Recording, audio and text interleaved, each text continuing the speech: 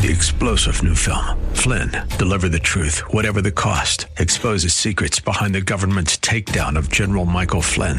Flynn knew what the intel world had been up to. He ordered the first audit of the use of contractors. This set off alarm bells. He told the truth. He was the most dangerous person for Donald Trump to hire. They had to get rid of Flynn. Flynn, deliver the truth, whatever the cost. Available now. Watch it today. Go to salemnow.com. salemnow.com. Welcome to the Georgene Rice Show podcast. This program was originally broadcast live on 93.9 KPDQ. We hope you enjoy the show. Well, good afternoon and welcome to the Tuesday edition of the Georgene Rice Show. Glad to have you with us. James Blend is producing. Clark Hilton is engineering today's program. Today we're going to talk with Randy Newman. His latest book is titled Unlikely Converts, Improbable Stories of Faith and What They Teach Us About Evangelism. If you're looking for some encouragement, you'll find it in Unlikely Converts. We're also going to talk in the 5 o'clock hour with Roy Swart. He is with the Ambassadors Forum, a really remarkable group of individuals that are providing apologetics training. He's an engineer and a leader. And we're going to talk about the third annual Spotlights on You Apologetics Conference. That's coming up Friday and Saturday, November 15th and 16th at Cedar Mill Bible Church on Northwest Cornell Road. We'll give you all the important details. You can also go to the website, Spotlights on You Conference, or rather, spotlightsonyou.com for more information about that event coming up. He'll join us in the next hour of today's program. Well, today, of course, is Election Day. If you haven't already dropped your ballot in the mail at an appropriate time for it to arrive where its final destination, where it needs to be counted today, you can drop them off at locations at your county elections office, so make note of that. There are also, of course, contests taking place all around the country as well, but today is the day here in Oregon where you have an opportunity to weigh in on a number of issues, primarily all of them having to do with taxes. Taking a look at some of the day's headlines, at a rally on friendly turf in Kentucky Monday night, President Trump urged what he called an angry majority of voters to send a powerful signal to Democrats and the world by handing the GOP a big victory, not only in Tuesday's gubernatorial races there, but also in the pivotal upcoming statewide elections in Virginia, Mississippi, and Louisiana.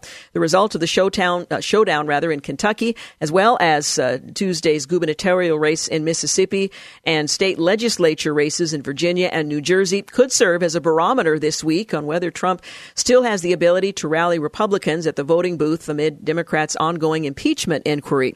Top Democrats have acknowledged that the president's influence helped the GOP sweep key House special elections in North Carolina in September. With chance of USA at Monday night's rally, the president repeatedly sought to leverage his accomplishments in office, including energy independence and historically low unemployment rates, to boost Republican Kentucky Governor Matt Bevin.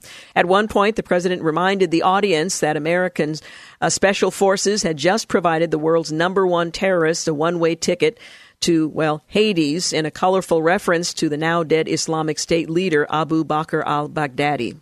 And Iran's president announced on Tuesday that Tehran will begin injecting uranium gas into 1,044 centrifuges, the latest step away from its 2015 nuclear deal with the world powers since the president withdrew from that accord over a year ago. The development is significant as the centrifuges previously spun empty without gas injection under the landmark 2015 nuclear accord. It also increases pressure on European nations to remain in the accord, which at this point has all but collapsed.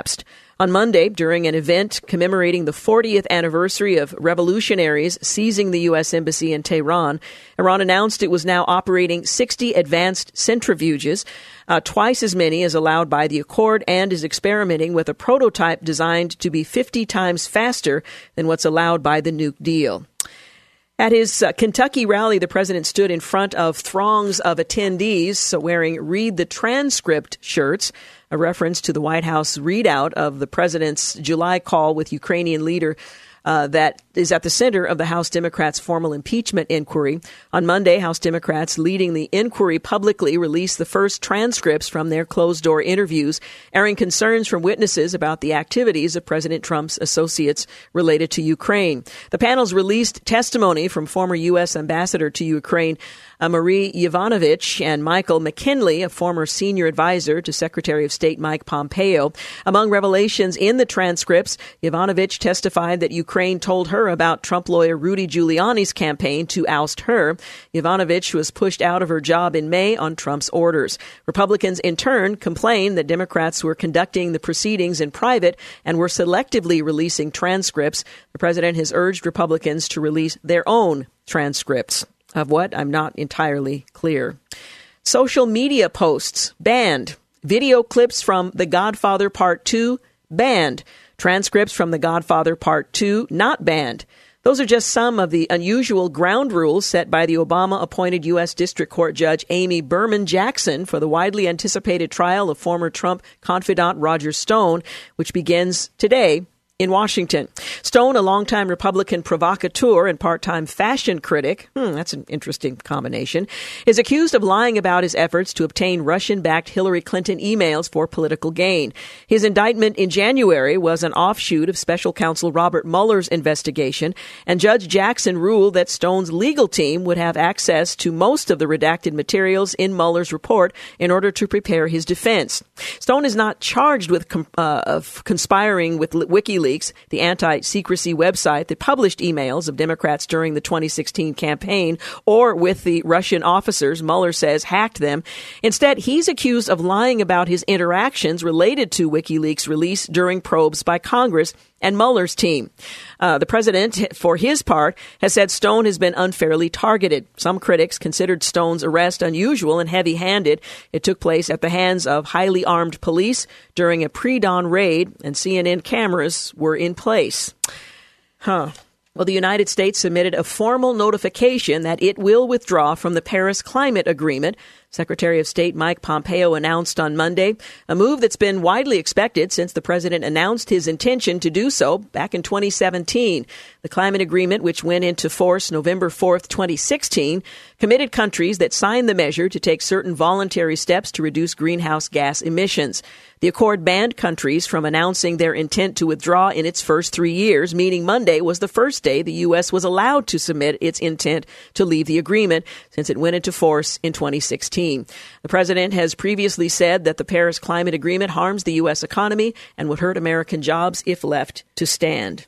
And a Mexican cartel massacre of 9 Americans, including 6 children from a Mormon offshoot, were murdered earlier today. We'll tell you more about that in just a bit. And the U.S. has begun formal withdrawal from that Paris climate agreement because today was the first day you could legally do that. Elections in 4 states offer tests of the 2020 voter enthusiasm, particularly on the Republican side. And I won't even go there.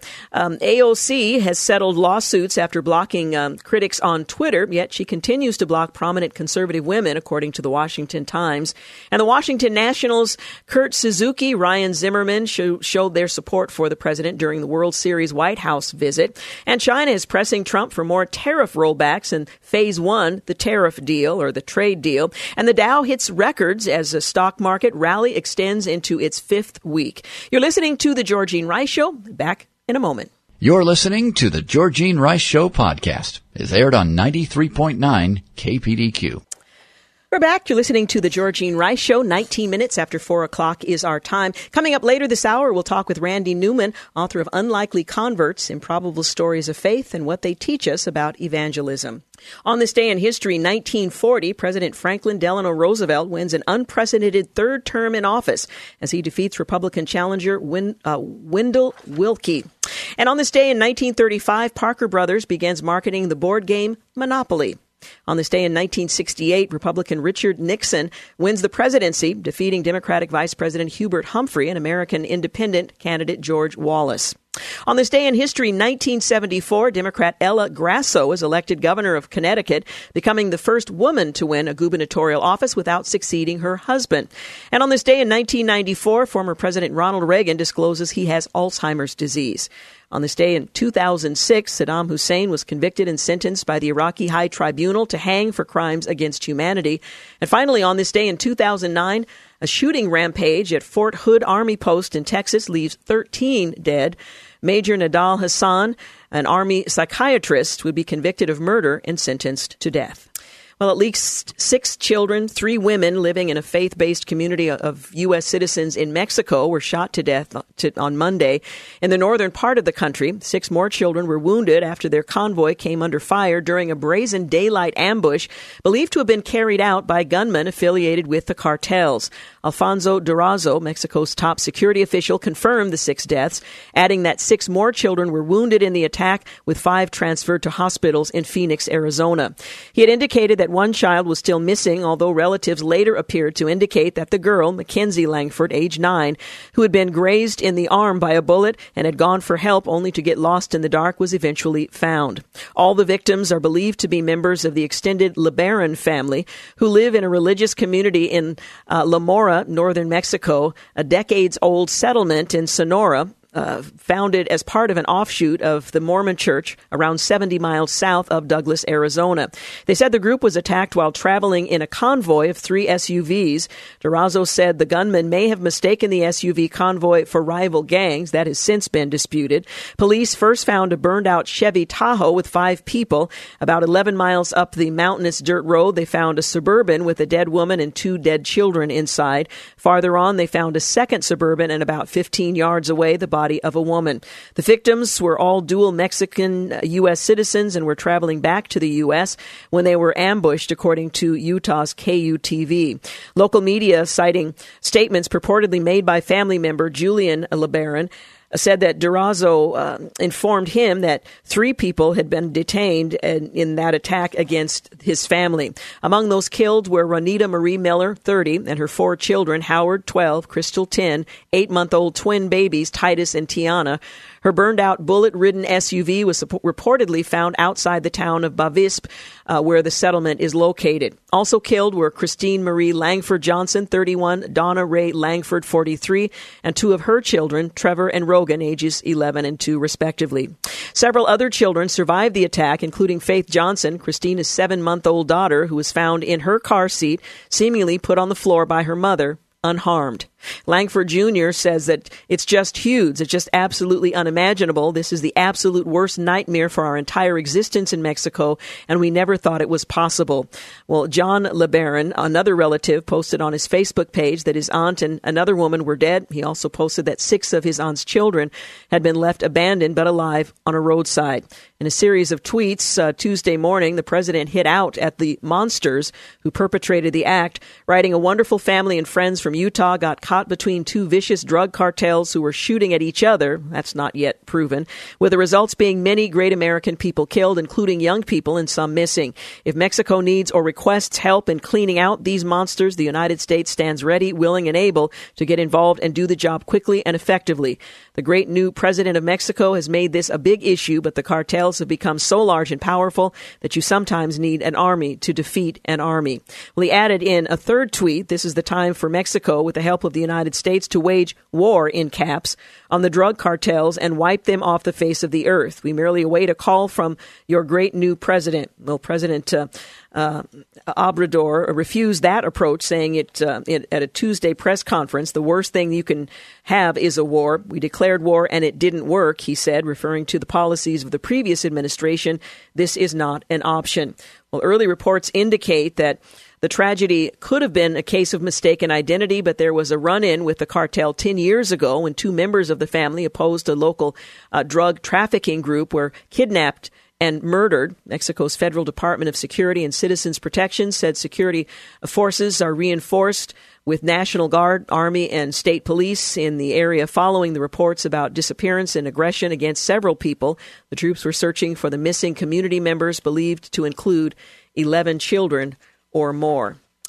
Meanwhile, the only way to fix problems at the southern border is to commit to a working partnership with Mexico. So says the former U.S. ambassador to Mexico, Earl Anthony Wayne, on Tuesday, appearing on America's Newsroom with Bill Hemmer and Sandra Smith. He said the number of instances of criminal violence over past weeks is part of a problem that Mexico has been grappling with for a number of years, including when he was an ambassador and tried to find an effective strategy to counter it. Well, as the 6 children and 3 women living in the offshoot community from the Mormon Church of U.S. citizens in Mexico were shot to death and 5 children injured after their convoy came under attack during a brazen daylight ambush carried out by gunmen. Much talk as to what to do has been occupying many in positions of authority. Those attacked were members of the LeBaron family. More than a dozen other members of Lamora, a decades-old settlement in the town there, were missing after the attack on the convoy of the 3 SUVs, according to relatives. So the story is not yet finished, as it's not clear whether or not those who are missing have been found or identified. Meanwhile, former U.S. envoy to Ukraine Kurt Volker, according to transcripts released today, pushed back on the claim that President Trump sought to withhold a meeting with President Zelensky until Kiev committed to investigate allegations concerning the 2016 election, while also denying that Trump was seeking dirt on former Vice President Joe Biden. The deposition transcripts, though, also reflect officials' concerns about the involvement of Trump attorney Rudy Giuliani in seeking politically related investigations out of Ukraine.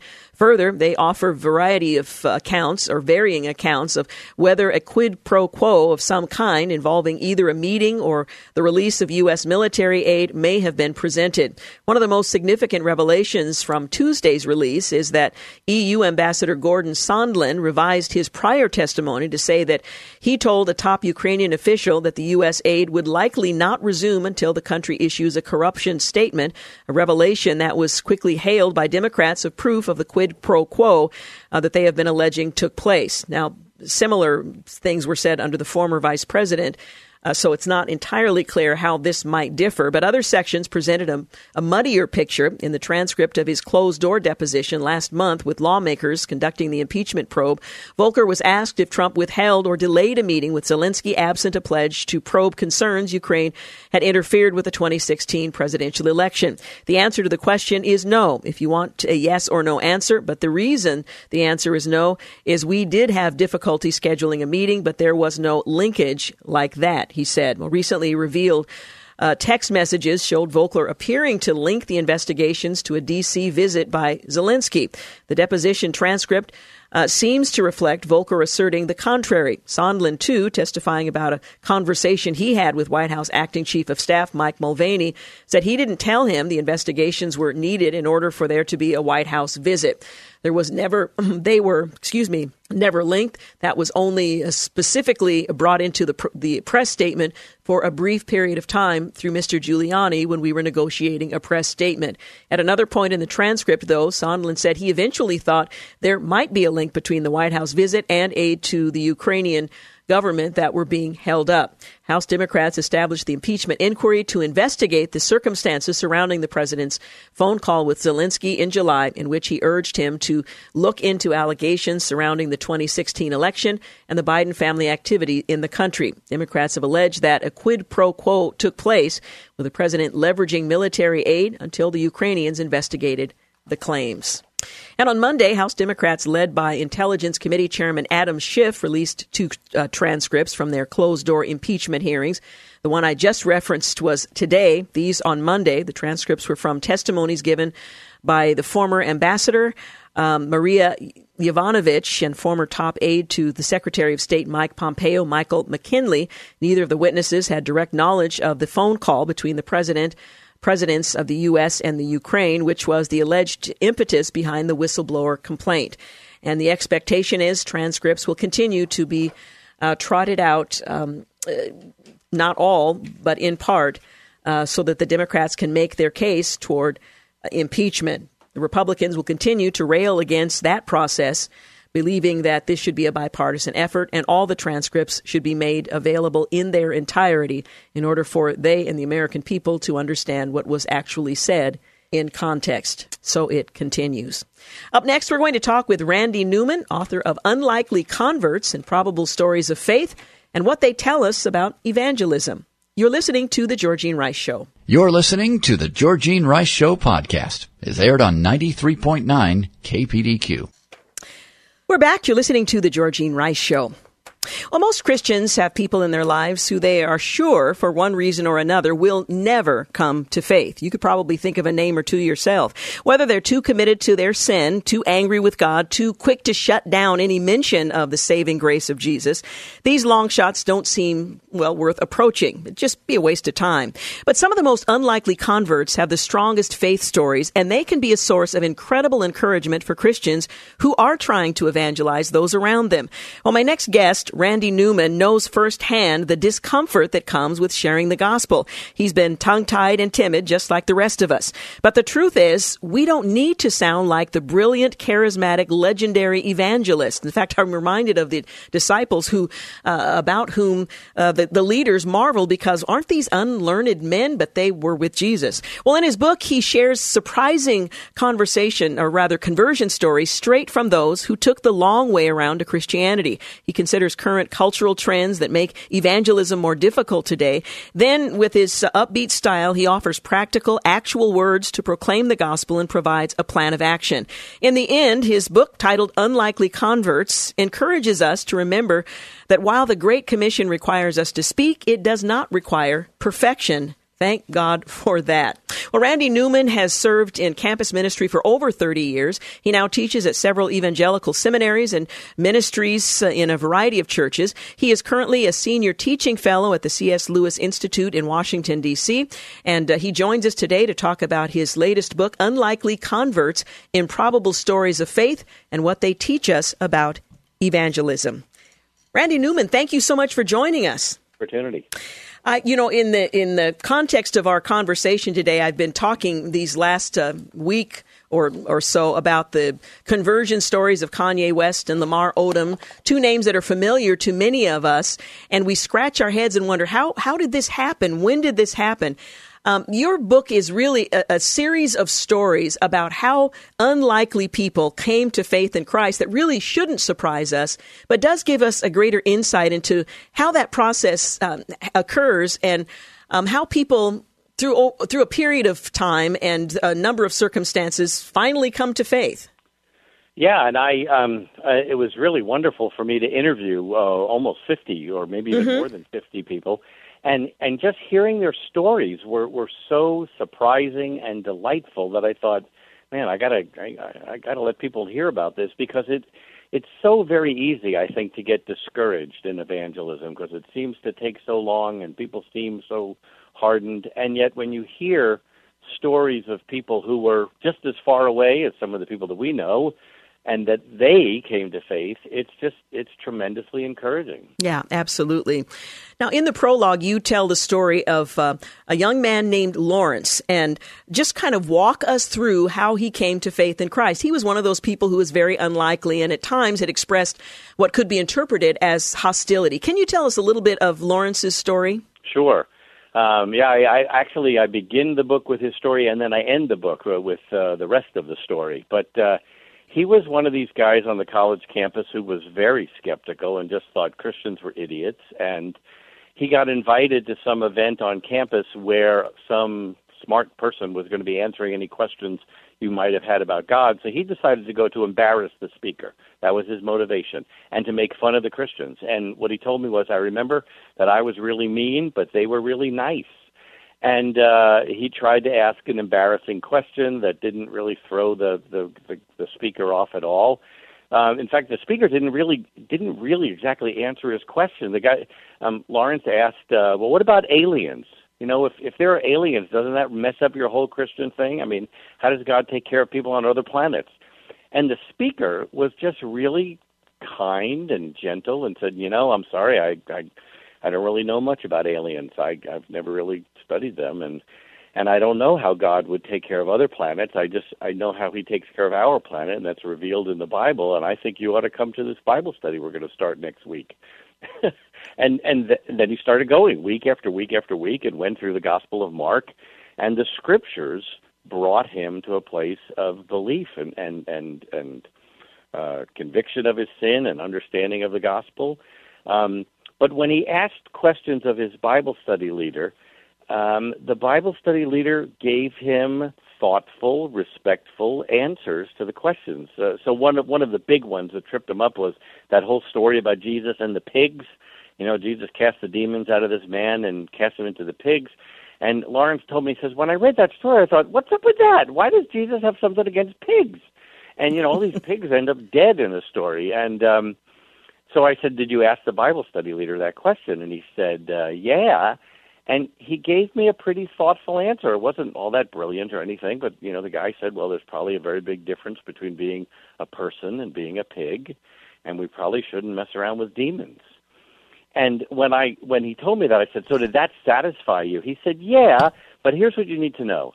I had always been told that I asked too many questions. I'm always asking too many questions. And people told me, oh, just stop asking your questions. Just ask Jesus into your heart as Lord and Savior, and he'll take care of all your questions. And he said, I thought, well, that's really stupid. And if that's what your religion is about, then it's a stupid religion. So when this guy gave me a pretty decent answer and a respectful answer, he thought, well, I guess there probably are good answers to all of my questions. And that was the pivot point that brought him to faith.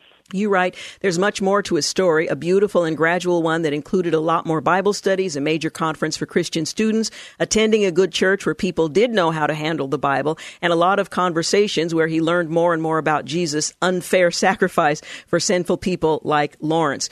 What this story really illustrates, and so many of the stories in the book, is how people come to faith. And I think it's a first part of your book, and it's a major emphasis because it helps us better understand the role that we play and to encourage us in the part that we might play in an unfolding story. There are 4 things that you write about that really illustrate the process of people coming to faith in Christ. Can you talk a bit about how that happens? Sure. You know, there's so many different studies on evangelism that we do coming from our point of view, the evangelizers. And I just thought maybe we need to hear this story from the recipients.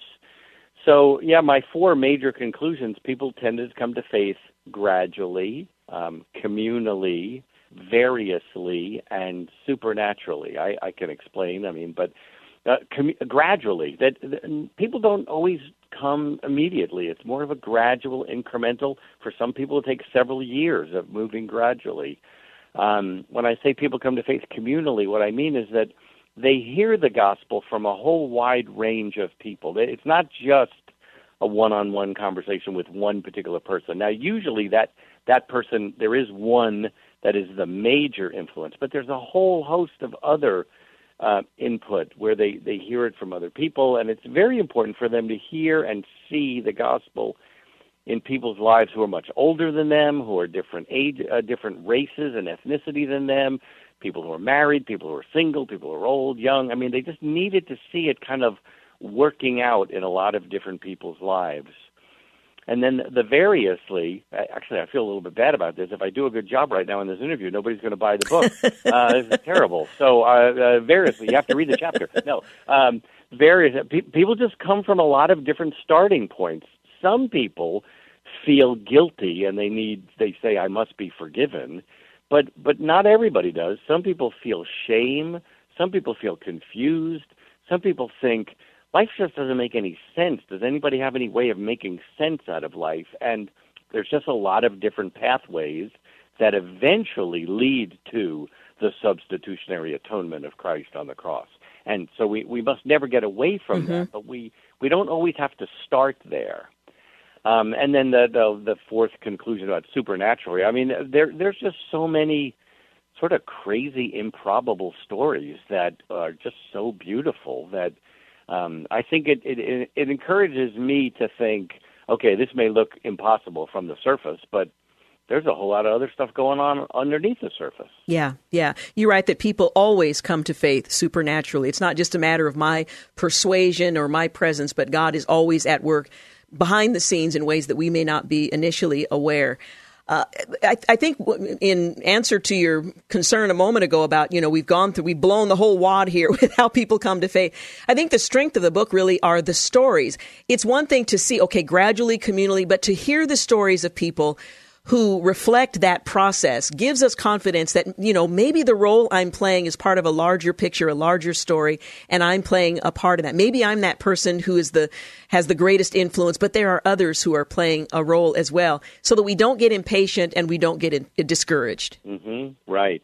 This project originally was for a doctoral dissertation. Mm-hmm. So it was a very academic thing, and it was very technical. I recorded every single interview. I had them transcribed. I looked for keywords, and so when I went into it, I thought this is probably going to be kind of academic and dry. And I would come home from these interviews so excited, and I would tell my wife about them, that when the whole project was all done, and I published it as a dissertation, but nobody should read that unless they're struggling with insomnia.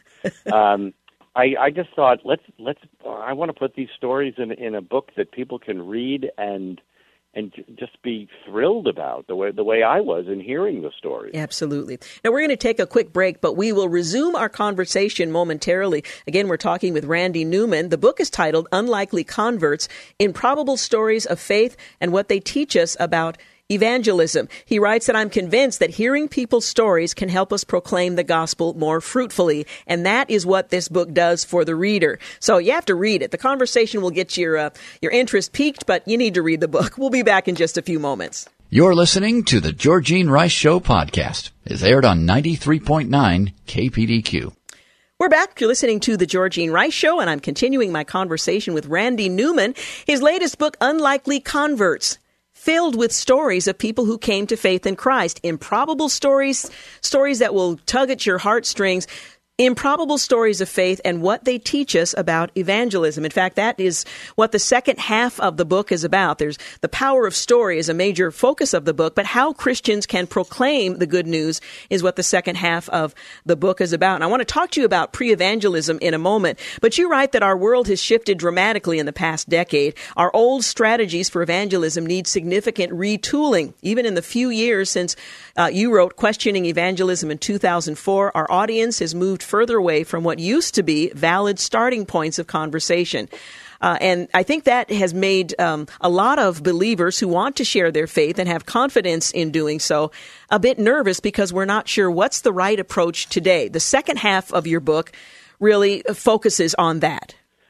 Yeah, and I think it's one of the most crucial things we've got to wrestle with today because not all that long ago, when you started an evangelistic conversation with a non-Christian, you already had a lot of common ground. I mean, if you said to a non-Christian, would you like to know God personally, the God they thought of, even if they were not a believer, was probably the same God you were thinking of. Today, if you say we'd like to know God personally, people would say, well, which God are you talking about? And how do you know this stuff? And what do you mean know God personally? Isn't God an impersonal force like, I don't know, like the Force in Star Wars? I mean, you have to start further back with, well, when I say God, here's what I mean. And, the biblical basis for this was Paul's speech in Acts 17 on Mars Hill.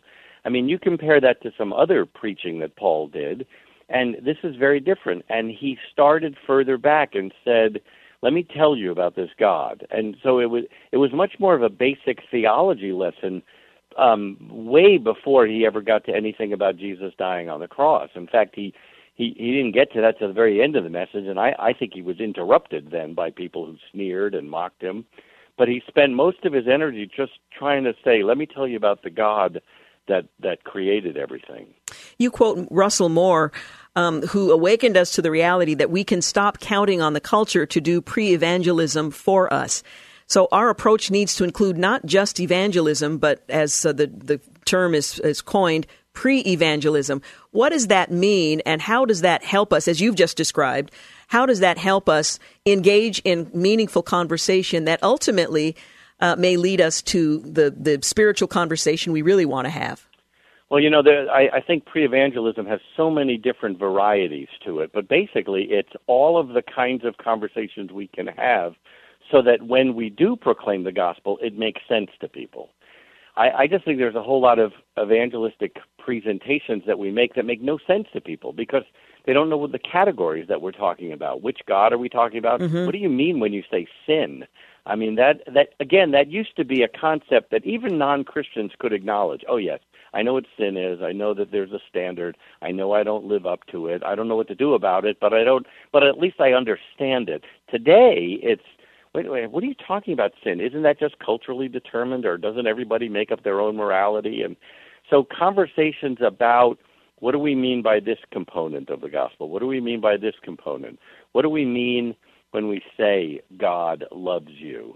I mean, those are three words that probably need some unpacking and some defining. And so there's just a whole lot of that kind of previous conversation we need to have before we even get to the gospel, or we get to the starting point of the gospel. Well, as I mentioned, the second half of your book focuses on how Christians can proclaim the good news. If people come to faith gradually, communally, variously, and supernaturally, as you explained in the last segment, how should we as Christians proclaim the good news, recognizing that the culture is no longer going to agree with the final point that we'd like to make, and we need to engage in that pre-evangelism? Well, again, I think there's a lot that can happen with a lot of back and forth conversation, so that it's much more of a two-way street. There's a whole lot that we also need to do about thinking about just being very kind and gentle in our communication. That speaks volumes. And in our world today, there's not a whole lot of kind and respectful conversation going on. But so I have a whole chapter on kindness, which you would think, boy, you really don't have to say that. Don't we just assume that? But in our world today, we need to think carefully. What really communicates kindness? It's easy to win an argument and lose a person, and that's tragic. But I know I've done it, and it's terrible. And so I think we need to think through not just what we say, but how we say it. And I also have a chapter on dealing with fear, because a whole lot of people want to know, how do I overcome fear? And what I tried to say in that chapter was, I don't know how to overcome fear. Let's figure out, how do we proclaim the gospel even if we do feel fearful? How do we proclaim the gospel fearfully? And there's something freeing about our confidence is not in us. Our confidence is in God and the power of His Word and the power of the gospel message. I just love that in these chapters you help us to address some of the ways that people think in our culture today, in sort of a whatever culture, as you put it in one instance, and where certainty is no longer certain. How do we navigate in those waters as we're sharing our faith with people that we come in contact, even those who seem less likely to respond in the way that we hope and pray for? Yeah, and I think there's something terrible if we're just shaking our head and saying, what's wrong with these people? I don't know how they think. I think we can understand how people think. I mean, we just need to kind of just consider what it would be like if God hadn't rescued us. And I think that's an important skill or discipline for us to think of, okay, how did I used to think? Or how would I think today if the gospel hadn't invaded my life? And then to engage with people in a respectful way. I think it's very important to remember that all people, no matter how we may disagree with them, that all people are created in the image of God, and all people have an ability to think at least well enough that we can appeal to their logic and their reason. And so I think respect and reason, kindness, these are very often missing in evangelistic encounters. Mm-hmm. Once again, we're talking with Randy Newman, his latest book, Unlikely Converts, Improbable Stories of Faith, and what they teach us about evangelism. The book is published by Kregel. Now, let me ask you about brainstorms. You include that at the end of the chapters to help Christians sort of prepare ourselves for evangelistic and pre-evangelistic conversations. Well, I do a whole lot of evangelism training in churches and different ministries, and a lot of times people ask a question, and what they want to know is, what's the one right thing to say in this situation? They say, well, suppose someone says this to you. What's the thing to say? And I don't think that's a good way to go about it, because I think it paralyzes us. So what I tried to do at the end of each chapter was give some brainstorms. So here are some questions to try to come up with 5 or 6 or 10 different things you could say in a specific situation? What are some possible things you could say? And I find that when people start brainstorming that way, they come up with a whole lot of ideas. And I think that that's more freeing instead of paralyzing. Yeah, I would agree. Once again, the book is titled Unlikely Converts, Improbable Stories of Faith and What They Teach Us About Evangelism, full of very encouraging stories of the process of coming to faith and also the process of sharing with those who are in that on that journey. Randy Newman, thank you so much for joining us today. Oh, thank you for the privilege. Really appreciate it. By the way, the book is published by Kregel. News and traffic up next. You're listening to The Georgene Rice Show. You're listening to The Georgene Rice Show podcast. It's aired on 93.9 KPDQ. Well, good afternoon and welcome to the second hour of the Georgene Rice Show, brought to you in part today by ZeroRes. Later this hour, we're going to talk with Roy Swart. He is an MIT engineer and leader of Ambassadors Forum. They're holding their third annual Spotlights on You Apologetics Conference Friday and Saturday, November 15th and 16th at Cedar Mill Bible Church. We'll talk with him about that. This is a conference to which you are cordially invited. Also, if you happen to be a female and you're free on Saturday night, I would like to cordially invite you to join us for Girls' Night Out. Know Your Worth. You can join, me, my sisters here at KPDQ and our sister station, The Fish, as we host an evening where we focus on knowing your worth. It's coming up soon and tickets are going fast. That's Saturday, this coming November 9th, Northwest Christian Church, the Tigard campus. Doors will open at 6. There will be appetizers, a photo booth, followed up by uplifting message with a dessert and coffee reception to follow. You can come, share a laugh, be encouraged, leave feeling refreshed because you are worth it. That Cupcakes will be providing our dessert. Faith Box and For the King Apparel will be providing opportunities for purchasing some of the swag that you might also want. Find out more and get your tickets today at kpdq.com or the KPDQ mobile app. Hope to see you there. Well, Donald Trump's tax returns have long been a point of contention between him and those who are bent on taking him out. To be sure, he probably has some taxing questions he'd rather not publicly answer. I think most people would when it comes to taxes, which is why he reneged on his campaign promise to follow the traditional practice of presidential candidates by releasing them. But he also has every right to keep those returns concealed, except that that's not what another court has ruled. Well, the New York-based Second U.S. Circuit Court of Appeals ruled on Monday that President Trump's accounting firm must hand over 8 years of corporate tax returns to the Manhattan District Attorney's Office, upholding a subpoena for the documents submitted by the DA earlier this year. Now, I don't know why 8 years. I suppose the year that he campaigned and maybe the years that he served, but nonetheless, 8 years back, this what the report says. Trump plans to petition the U.S. Supreme Court. NBC News notes that past Supreme Court rulings have upheld subpoenas directed at presidents, and this time the local prosecutors are seeking documents from the Trump Organization and Trump's accountants, not directly from the president himself.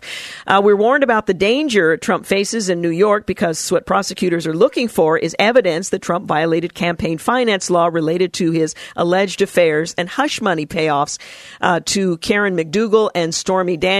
Michael Cohen, Trump's former lawyer, was sentenced to 3 years in prison for violating campaign finance law with payments made to Daniels. The government of New York has politically targeted Trump, but he's providing the opening for that targeting. Well, speaking of taxes and New York, the president announced last week that he's leaving the Empire State to make his permanent residence in the Sunshine State instead.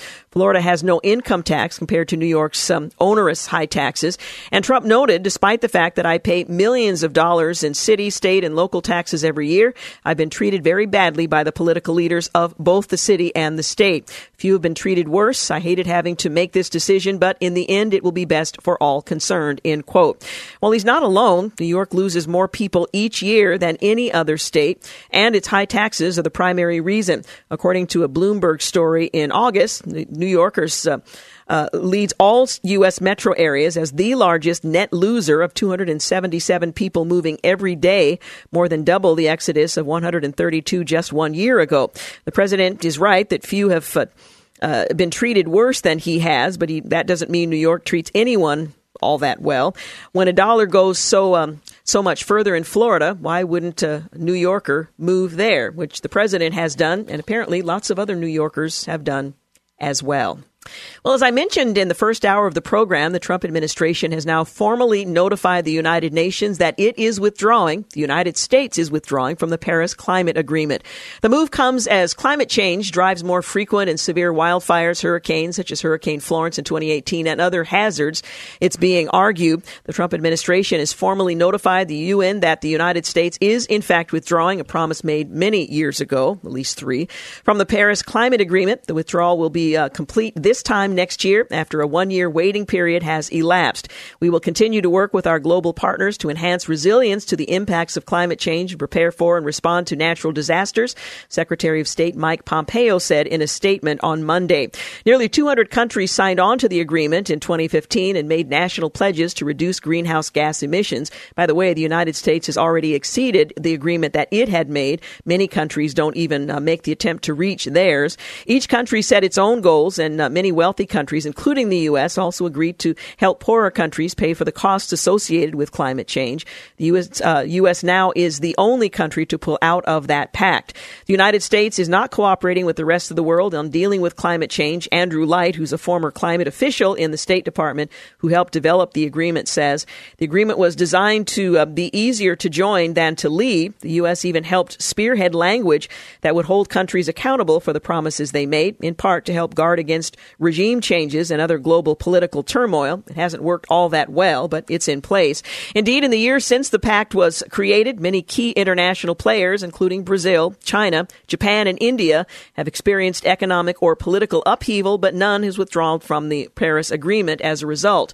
They haven't reached their goals, but they haven't withdrawn. President Trump originally announced his intention to withdraw from the deal in the summer of 2017, shortly after he took office.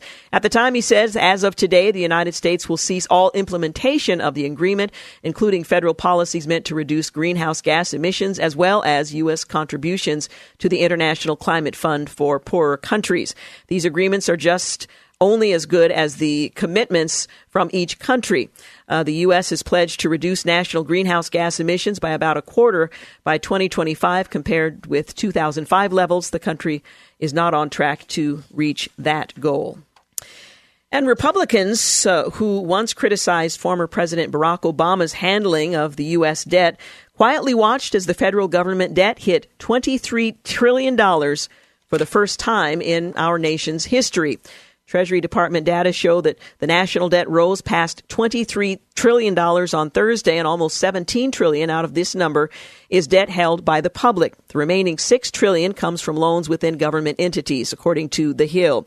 The national debt stood at $19.9 trillion when President Donald Trump took office, after expanding by just under $9 trillion under the Obama administration. The debt has risen 16% since Trump took office, according to The Hill, hitting $22 trillion in February. Trump warned during his 2016 presidential campaign that the national debt was dangerous, blaming Obama for the mountain of debt that the former president left behind him. The total national debt has continued to grow under Trump in his administration. Republicans remained quiet over an issue they once championed and should be championing now. Well, the national debt was formerly a major Republican talking point against debt king Obama, so much so that Republicans shut the government down for 16 days in 2013. The Republican National Committee slammed Obama's oversight of the federal deficit in 2011, saying that the deficit held America's future in the balance, and saying that Democrats failed to recognize that our mounting debt is one of the biggest threats to our ability to compete with the rest of the world's economies. What's changed? Well, the balance of power. As late as 2016, the GOP warned that Obama administration was on an unsustainable path toward crippling debt while raising taxes on middle-class families who couldn't afford it. GOP Senator Mitch McConnell of Kentucky called the federal debt the nation's most serious long-term problem on CBS's Face the Nation in 2012, adding that Obama needs to become the adult in conversations on debt. Well, now Republicans aren't having, for the most part, that conversation at all. He went on to say, if we don't begin to deal with our debt and deficit in a serious way, we're not going to have any options. That's from former Republican House Speaker John Boehner in 2012, according to the Washington Post. I'm not going to apologize for leading. The real issue here, will the president lead? Well, I guess that same question remains. Will the president lead? Again, national debt surpasses $23 trillion. You're listening to The Georgene Rice Show. We'll be back. You're listening to The Georgene Rice Show podcast. It's aired on 93.9 KPDQ. We're back 21 minutes after 5 o'clock. You're listening to The Georgene Rice Show, brought to you in part today by Liberty Coin and Currency. Also coming up in our next segment, we're going to talk with Roy Swart. He is an MIT engineer. He's also with Ambassadors Forum, and they're holding their third annual Spotlights on You Apologetics Conference. Friday and Saturday, November 15th and 16th. It's going to be held at Cedar Mill Bible Church. Great conference. We want to make sure you have all the important details. You can also check it out on the website. spotlightsonyou.com. So that'll be in our next segment. Well, there are 3 cyber threats the U.S. has to address to protect itself. They say that by 2021, cyber criminals are projected to cost the global economy more than $6 trillion annually. That's up from $3 trillion in 2015. Also, our long-term economic and national security has to account for and roll back a sustained campaign of cyber-enabled economic warfare. And global ransomware attacks cost individuals and businesses $5 billion in 2017. That's a 400% increase from the year before.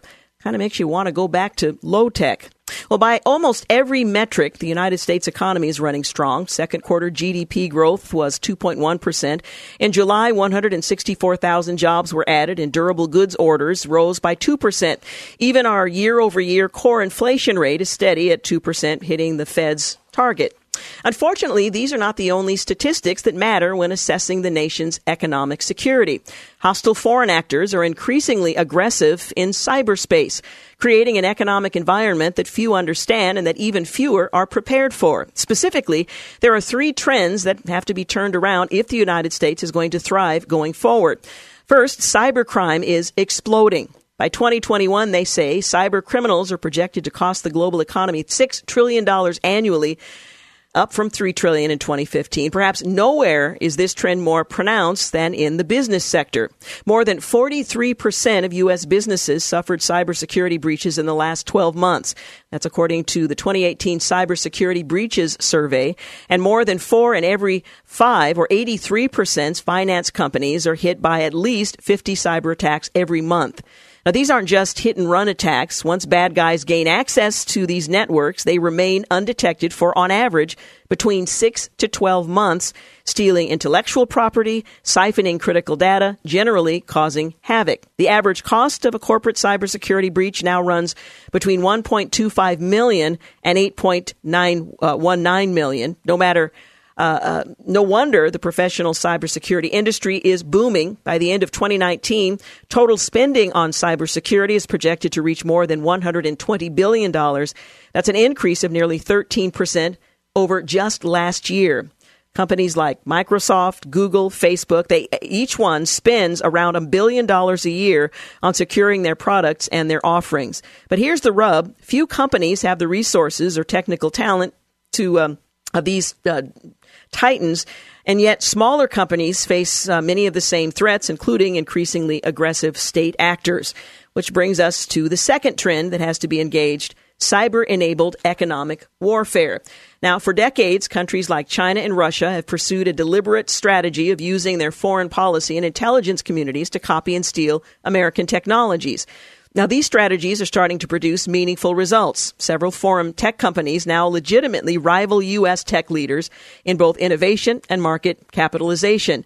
If left unaddressed, this could pose a challenge not only to our economic security, but also our greater national security. In a recent report, former Deputy Secretary of Defense Robert O'Rourke captured the challenge well when he wrote, "Chinese technological capabilities are growing as rapidly as its economic power. Indeed, China is keenly focused on blunting the U.S. military's technological superiority, even as it strives to achieve technological parity and eventually technological dominance." Put simply, our long-term economic and national security must account for and roll back a sustained campaign of cyber-enabled economic warfare.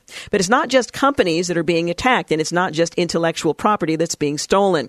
The third cybersecurity trend that has to be turned around and is the growing use of ransomware against enterprises and governments. Now, ransomware is any malicious software that limits or prevents someone from using his or her computer or accessing files. In 2017, this threat went to a whole new level in the wake of a 4.3% rise in ransomware variations variations, including the WannaCry and NotPetya attacks that went global. At least 15% of businesses in the top 10 industry sectors were infected, and nearly a third of those affected were locked out of their systems for 5 or more days. Now, global ransomware attacks cost individuals and businesses $5 billion in 2017, a 400% increase from the year before. But now these attacks are taking an unexpected turn toward government. In 2019, more than 70 ransomware attacks were launched on state, local, and county governments in the U.S. One coordinated attack targeted 22 different Texas cities and towns. Several of these attacks led to catastrophic loss of data and equipment, and all of them temporarily crippled the provision of critical services. More than 60% of all U.S. ransomware attacks this year had government targets. Now, these three trends can't be ignored. Even more, they have to be rolled back if the U.S. wants to thrive in the future. Now, going forward, one strategic economic truth is certain. Securing the nation means securing economies. Securing economies means securing networks. And it is a big job, and the challenge is growing along with it. Let's see, how much time do I have? I think I can get into this. Well, in a lighted garage in one of San Francisco's busiest streets, a young man in baggy trousers, messy brown hair, pulled down his pants. No, it's not that kind of story. He'd been hiding 2 pairs of stolen jeans with the tag still on them. He handed them to another man waiting nearby, took some money, pulled up his pants, and headed back to another store on Market Street, home to the city's high-end designers and big chain retail shops. Well, the incident wasn't a one-off. These brazen acts of petty theft and shoplifting are a dangerous and sadly all too often consequence of Proposition 47. It was a referendum passed 5 years ago that critics say effectively gives shoplifters and addicts the green light to commit crimes as long as the merchandise they steal or the drugs they take are less than $950 in value. Now, the decision to downgrade theft of property valued below the arbitrary figure from felony to misdemeanor, together with selective enforcement that focuses on more serious crimes, has resulted in thieves knowing they can brazenly shoplift and merchants knowing that police will not respond to their complaints, according to critics. Well, Proposition 47 is seen by those critics as one of California's biggest blunders. Supported by the state Democratic Party, championed by the American Civil Liberties Union, the referendum was passed by a wide margin in 2014. The idea behind it was to reduce certain nonviolent felonies to misdemeanors in order to free up resources for police officers and prosecutors to focus on violent offenders. Well, since Proposition 47 was passed, again, we're talking about the state of California, there's been an increase in theft across the state. Cities like San Francisco have been seen organized crime rings turn shoplifting into a well-organized racket involving desperate thieves and unscrupulous black market resellers. And among the nation's 20 largest cities, San Francisco now has the highest rate of property crime, which includes theft, shoplifting, and vandalism. Well, they believe San Francisco is stuck in a cycle, and until it's able to pull itself out, the problem will continue. Drug addicts, who are often homeless, need money for a fix, so they walk into a store, steal merchandise, sell it for half the value, and use that money to buy more drugs. They add that the mayor and elected officials have been spending too much time and money trying to coddle addicts and have done nothing to eliminate San Francisco's drug problem. You get the sense that the country is spiraling in a way that raises real question and doubt about its future. Hope you're praying, people. Up next, we'll talk with Roy Swart. He is an MIT engineer. The Ambassadors Forum is hosting the 3rd annual Spotlights on You Apologetics Conference. All the details up next. You're listening to the Georgene Rice Show podcast. It's aired on 93.9 KPDQ. Good afternoon and welcome back. You're listening to the Georgene Rice Show. Now, let me ask you a question. If someone were to ask you a question about your faith, would you be ready to give an answer? Not just, are you a Christian, that kind of question, but the hard questions that we'll eventually have to face. Well, my next guest is presenting an opportunity for those of us who might struggle with how to talk about our faith, how to respond to some of the challenging questions in a way that is honoring to Christ, is biblically sound, and is persuasive. Spotlight on You is going to teach you how to answer those kinds of questions, not only biblically, but in love and grace, so that more people can know who Christ is and what he did for us. To give an answer for the faith that we have. There are keynote speakers, there are breakout sessions. It's a catered lunch that's going to be provided by the Christian Culinary Institute. Great sponsors table. We're talking about the event that's coming up on the Friday and Saturday, the 11th and 16th of November, the third annual Spotlight on You Apologetics Conference.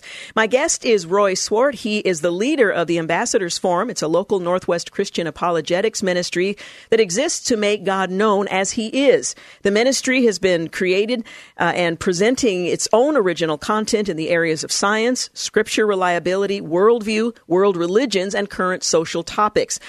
They also hold large conferences to bring the community around Portland together to discuss and engage in matters of truth in a relevant environment. My guest has earned a Bachelor of Science in Mechanical Engineering from MIT.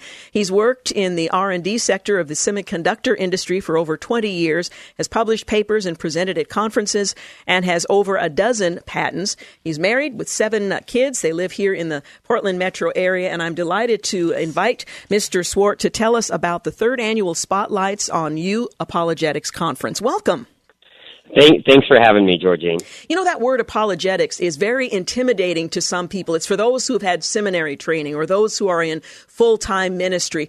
Can you explain for those who may not be familiar with the word what apologetics are and why a conference of this type really is for all of us? That's a great question, Georgine. First of all, the word apologetics, just as an English transliteration of the Greek word apologia, which just means giving a defense. So if theology is studying our faith and evangelism is sharing our faith, apologetics is defending our faith. And so practically speaking, like you said, Georgine, all of us get hard questions, especially here in the Northwest where we've got this vibrant culture. People are straightforward, they're curious, they're passionate.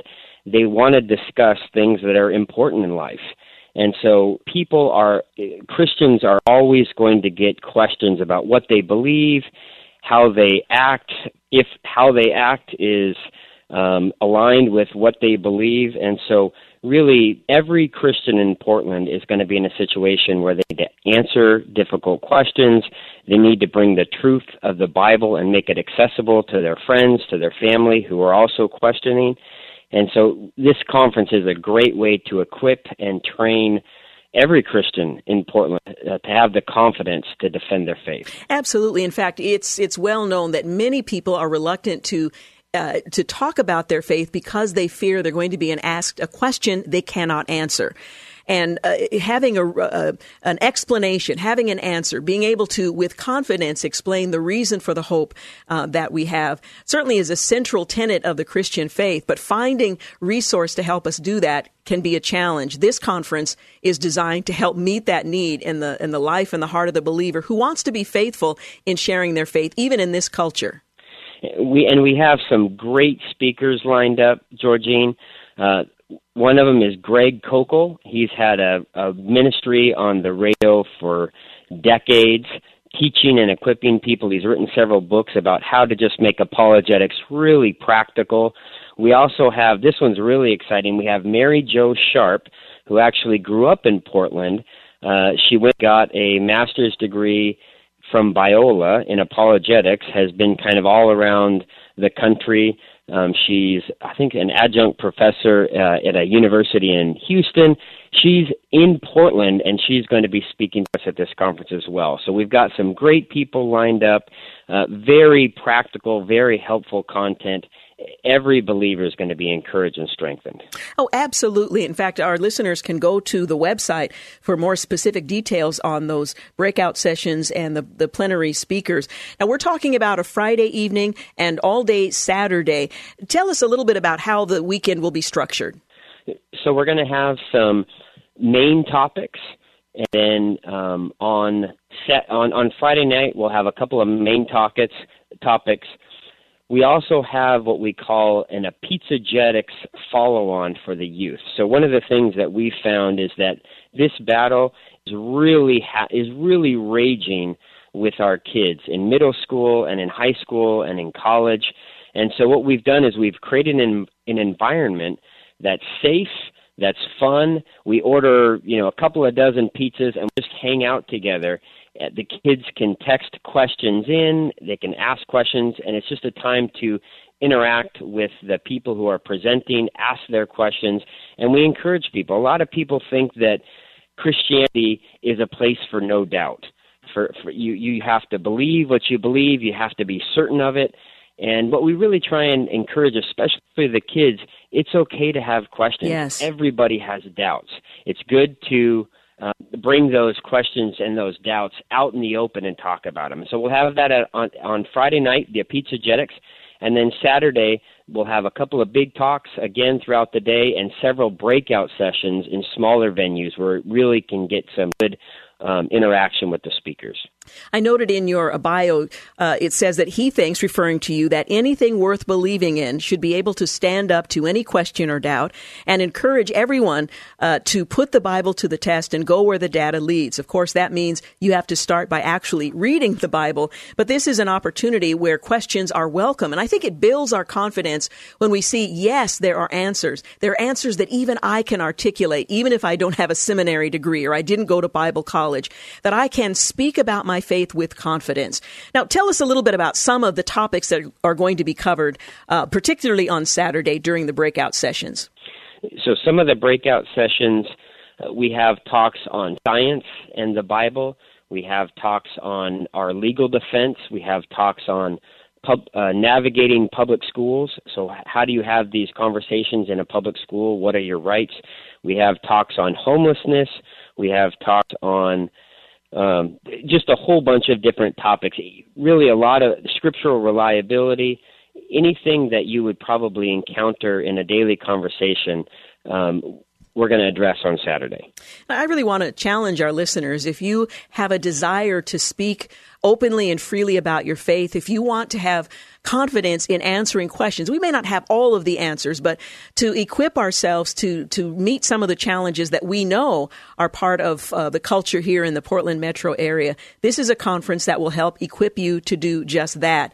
And again, I appreciate, for example, one of the subjects is a Christian's response to same-sex attraction, God's power to redeem and transform. What is a biblical response? How do I address those who come with a different view on the subject to present a biblical worldview? Homelessness is another issue that you mentioned a moment ago that is very significant in our community. Dallas Lang is going to, from the Portland Rescue Mission, is going to be talking about why the church doesn't do more about homelessness. Again, these are issues where the rubber meets the road, where real conversations are taking place in our community. Now, this is a ministry of the organization, the Ambassadors Forum, and you all have presented opportunities for the body of Christ here to come together and to consider the apologetics, the answers and responses to questions that are likely to arise. Can you tell us a little bit about the Ambassadors Forum and what motivates you all to provide this kind of opportunity? Yeah, it's interesting. The backstory about our forum, Georgene, is several of us parents were getting questions from our own kids that we had a tough time answering. And we said, boy, wouldn't it be great if we could get together once a week and talk and share and say, here's a question I got this week. Here's where I found an answer in the Bible. Does anybody else have any input or any suggestions on how to strengthen this communication? And so it just started real small. We started with a youth group presentation here and a small group presentation there. And what we found is people, especially in the Portland area, this is on people's minds all the time. And so it just grew and grew. We had a conference. We had over 300 people at our first conference. We did almost no marketing, no advertising. It was just word of mouth. And we've found that we've really hit a hot topic for people in this area. And so we've just continued to add to our talks and go back to the Bible and strengthen our positions and get better at communicating. And we feel like we're really meeting the need of the people in this area. Oh, absolutely. I am so grateful for the work that you are doing. And again, for listeners who are interested in more information, you can go to the website spotlightsonyou.com/2019. Again, spotlightsonyou.com/2019. Now, tell our listeners who are interested in coming what they need to do in order to take part. So if you go to the website, right there on the front page, it just says register now. You click that. There will be a place where you can enter in your information, your how many kids, how many adults. Again, this is great for adults. It's great for grandparents, parents. It's great for college age, teenagers, people in middle school. So bring your kids with you. They'll be encouraged and enlightened along the way. So go to the website, spotlightsonyou.com. Click on register now and just fill in your information. Well, Roy Swart, thank you and the Ambassadors Forum for making this opportunity available to the Portland metro area. And I look forward to future conversations with you just in general on apologetics. So maybe we can make that happen sooner than later. All right. Sounds great, Georgine. I've always loved your show and your tagline of critical thinking for critical time.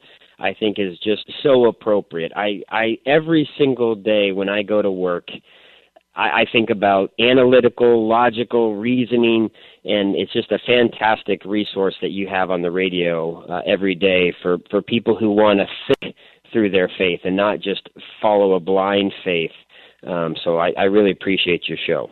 Appreciate your encouragement. Thank you so much. Bye-bye. Again, Ron Swart, he's with the Ambassadors Forum. This event coming up on the 15th and 16th. Would love to see you be a part of it. And again, you can go to the website spotlightsonyou.com. You're listening to The Georgene Rice Show. We'll be back in a moment to wrap things up. You're listening to The Georgene Rice Show podcast. It's aired on 93.9 KPDQ. We're back. You're listening to the last segment of The Georgene Rice Show on this Tuesday afternoon. As you know, Election Day is today, and we are about 1 year away from national elections in which we'll have an opportunity to cast ballots for who the next president of the United States will be. Senators, representatives in Washington, in Olympia, in Salem. And it is a time when politics is at the fore. We hear a lot of rhetoric from those who are seeking our attention and our support. And it can be very disheartening to hear the kind of rhetoric that characterizes these kind of contests these days. Well, there is an organization, it's called Golden Rule 2020, in which churches are praying for civility in the presidential election in particular. It consists of a theologically diverse group of Christians who are coming together to pray for political civility as the United States is 1 year away from the next presidential election. Now, one would probably need to broaden that to not only reflect the election for the President of the United States, but the events that are taking place in Washington related to that office as it's currently occupied. Again, it's known as Golden Rule 2020, a call for dignity and respect in politics. The prayer campaign will begin on Sunday as it marks exactly 1 year before the election. Now, Golden Rule 2020 was part of the Revive Civility Project, which is overseen by the University of Arizona's National Institute for Civil Discourse. Theo Brown, director of NICD's faith-based programs, told the Christian Post that this was the first time they used the theme of the Golden Rule for their programs. The idea to use the Golden Rules is a way to promote civility. It emerged from a meeting that they had back in May in Washington, D.C. with representatives of about a dozen Christian denominations and other national church organizations. Now, Mr. Theo Brown, who is the director of the faith-based programs organization, said that he believed faith communities have a huge role to play in reviving civility in the United States because of their basic beliefs about humanity. All Christian denominations teach that each individual person, regardless of their political views, is someone created in the image of God. Therefore, each person is worthy of being treated with dignity and respect, even if you have strong disagreements. Because faith communities have these ethical values, it's easier to make the case to them that civility matters and that it's something that we should pay attention to. The goal of Golden Rule 2020 is to remind Christians that our faith has something to say about how we talk to each other and that these insights are relevant to our political discussions, particularly in difficult times like these. Well, denominations involved in Golden Rule 2020 involve the Episcopal Church, the National Association of Evangelicals, the Evangelical Lutheran Church in America, the United States Conference of Catholic Bishops, Department of Justice, Peace and Human Development, and Presbyterian Church USA, among others. Reverend Jimmy Hawkins, who's the director of the Presbyterian Church USA Office of Public Witness, told Christian Post that he became involved in Golden Rule 2020 at the invite of Mr. Brown, a fellow Presbyterian. In the United States, he says, political life, there is a lack of civility which is broadly evident throughout the political discourse of the country. It dates back further than the concerns over the present leadership in the White House, he points out. As I travel around the country, many Presbyterians voice concern over the lack of civility. Pastors share desiring to have tools instructing on how we can engage in conversations about controversial issues in the life of the congregation. Well, as part of their involvement in Golden Rule 2020, the Presbyterian Church USA is going to direct their pastors to the prayer campaign's resources to help with advancing civility. He says American churches are governed by a set of values which go beyond political positions. One would certainly hope we acknowledge that. We are a community gathered in the name of a Savior, Christ Jesus, whose commands that our first and foremost loyalty is to him and nothing else comes even close. Not political affiliation, not our concern about the future of the country, and any other concern one might squeeze in between. Our political identity is important, but not our priority in our daily walk of faith. We are to treat each other, each person with respect, even love. We are to pray for those who persecute us, pray for those with whom we strongly disagree. Now, that can be a challenge. It's admirable to read about it in Scripture. It's another thing to actually apply it to daily life when we're talking about people we don't care for, people who oppose us or people we oppose. Galen Carey, who is with the National Association of Evangelicals, the Vice President of Government Relations, says that his organization is pleased to be part of this effort. We commit to modeling civility in the ways we discuss issues and in how we interact with leaders, including those with whom we disagree. We have informed and encouraged our members to participate and have pointed them to resources they can use, including our own, for the health of the nation, which includes a strong call to civility. He hopes that all people, regardless of political affiliation or which candidates they support, will exercise civility as they engage in today's challenging issues. We need to remember that every human being is made in God's image and should be treated with dignity and respect, he concluded. I have never seen in the course of my years as an adult paying attention to politics the lack of civility at the level that we're seeing it today. The language that is now used and considered acceptable from the top all the way down, I'm primarily referring to what's happening in Washington, is utterly shocking. And I guess what's being called for here is a grassroots effort to change the discourse, to change the tenor of it all, and to demand that of our leaders as well. So if you would like to be a part of this prayer for civility in the presidential election in particular, but all of the elections underneath, you can look for Golden Rule 2020. The National Association of Evangelicals has resources as well. And I suppose it begins in our own hearts how we conduct ourselves with those with whom we disagree or those who disagree with us, how we respond and treat others. It matters, particularly if we call ourselves followers of Jesus. So I wanted to mention that to you. Tomorrow on the program, I'm looking forward to a conversation with Greg Jantz. His resource, Soul Care, offers prayers, scriptures, and spiritual practices for when you need hope the most. It really is a great resource to come to. What scriptures are going to bring encouragement to me or someone that I'm trying to encourage and bless. Soul Care is the title of the book, and it's part of a collection of resources. In fact, we had him on a few weeks ago to talk about another of his resources, but this very small book is packed full of great resources, prayers, scriptures, and spiritual practices for when you need hope the most. And then on Thursday, we look forward to a conversation with Elizabeth Bra. She is the author of God's Spies, the Stasi's Cold War espionage campaign inside the church.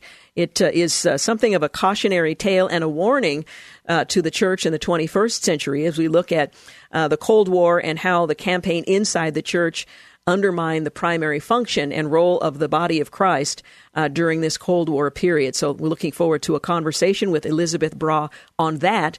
That's coming up on Thursday. And then on Friday, we will take a look at the lighter side of the news. We'll certainly cover some of the top headlines, but we'll also focus on things of lesser importance, although, you might get an important issue in there as well. I think we focused on washing hands last week, and I visited a friend's church over the weekend. I feel like it's home to me too, and someone approached me and said that he really appreciated that emphasis, and the focus on just being courteous to one another. Maybe that's a good place to start, in kindergarten, where we're taught to wash our hands and not to be a pushy pig, which is one of the phrases I remember from kindergarten at Woodstock Elementary.